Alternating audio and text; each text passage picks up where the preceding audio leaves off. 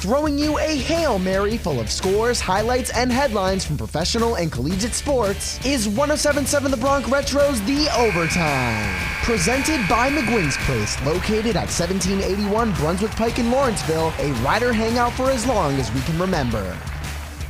Welcome to another edition of The Overtime, presented by McGuinn's Place. I'm your host, Trey Wright. Beginning with the NBA playoffs, it was an underdog victory for the lower-seeded Boston Celtics last night, defeating the Miami Heat 90-83 in South Beach. It was once again the duo of Jaylen Brown and Jason Tatum guiding the charge for the Celts, leading the game and scoring with 25 and 22 points respectively. Heat center Bam Adebayo led the Heat in scoring with 18 points on the other side of the court. Boston leads the series 3-2 heading back to the Garden for Game 6, looking to make it back to the finals for the first time since 2010. Moving to the playoffs in the NHL, the St. Louis Blues mounted an incredible comeback last night against the Colorado Avalanche to keep their season alive. The Avalanche quickly went up on the score sheet 3-zip, but as they say in hockey, a 3-goal lead is the most dangerous lead in the sport. Despite Colorado forward Nathan MacKinnon netting his first career playoff hat trick with a highlight reel goal, the 2019 Stanley Cup champions would tie the game at 4 late in the third period, and it was defenseman Tyler Bozak coming up as a hero in overtime for the Blues, sniping a long-range shot past Colorado goaltender Darcy Kemper, stunning the Avalanche faithful at Ball Arena in Denver, Colorado. The Blues are still down in the series 3-2, heading back to home ice in St. Louis. On deck tonight for the Stanley Cup playoffs is Game 5 between the Carolina Hurricanes and the New York Rangers. The series tied at 2 games apiece heading back to Raleigh. Game 5 of the Battle of Alberta is tonight as well, with the Edmonton Oilers leading the series 3-1 heading back to Calgary to take on the Flames.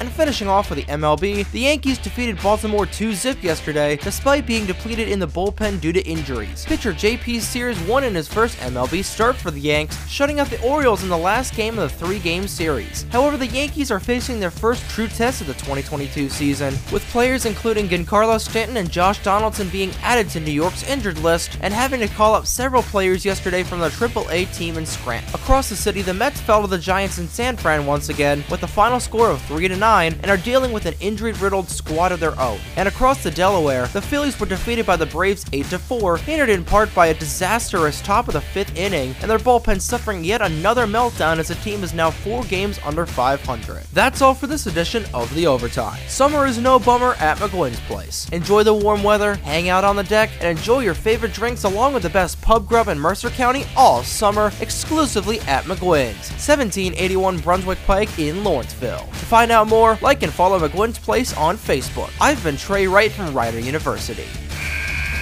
That's the end of today's episode. But you can go into overtime by listening to any of our past episodes on your favorite podcasting platforms through our website, 1077thebronx.com/overtime, as we get back to the classic hits of the 50s, 60s, 70s, 80s, and 90s, only on 1077 The Bronx Retro.